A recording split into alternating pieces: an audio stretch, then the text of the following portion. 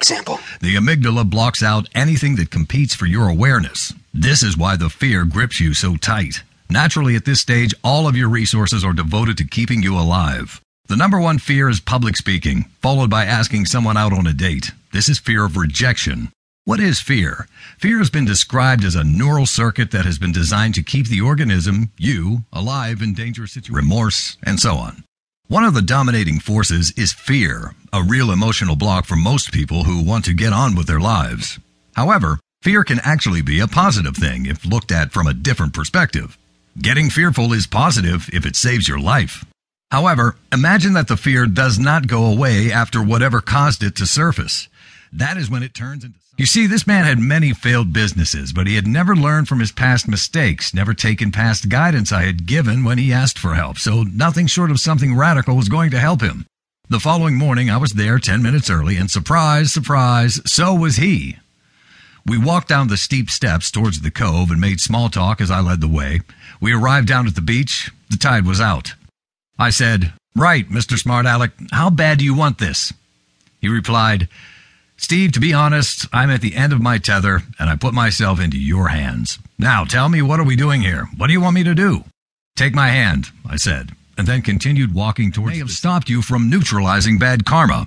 As hard as this is going to be to digest, in order to dissolve this bad action, you will have to completely forgive those that you have tensions with. How difficult is that for you? For some of you, it will be easy, but it has to be done with a pure sentiment of wishing to secure a resolution, not a false one with the ulterior motive of getting your manifesting back on track. Predictions? I got an idea after watching One Flew Over the Cuckoo's Nest, starring Jack Nicholson. He took all of the loons out for a day out. I am sure it was that film. Anyway, I thought, what a great idea to take some of the patients out. I took half a dozen out to see some of the sights I felt would give them some time off from thinking about their illnesses. As it happens, a very big-name sports star was training at a nearby sports facility for a big event coming up. I thought, it would be great if we could get to meet him and channel some positivity into my group. I asked one of the sports facility staff about the group meeting him. Of course, I used the emotive, "These people are all dying. Would be great, blah, blah, blah." Anyway, we were led into the training facility and sat watching. Clean language is the key to making it work for you. For instance, don't fall into the trap of saying, "My life is rubbish. I can't make things happen.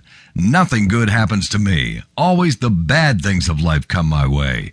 I want to change all of that. Please help me make those things happen." Look at the negative words, highlighted in italics above, used in that manifesting text. Rubbish, can't, nothing, bad. Rephrased, replacing negative words with positive words in the italics as follows. My life is becoming better. I can have good things happen. The good things of life come my way. I want to allow that.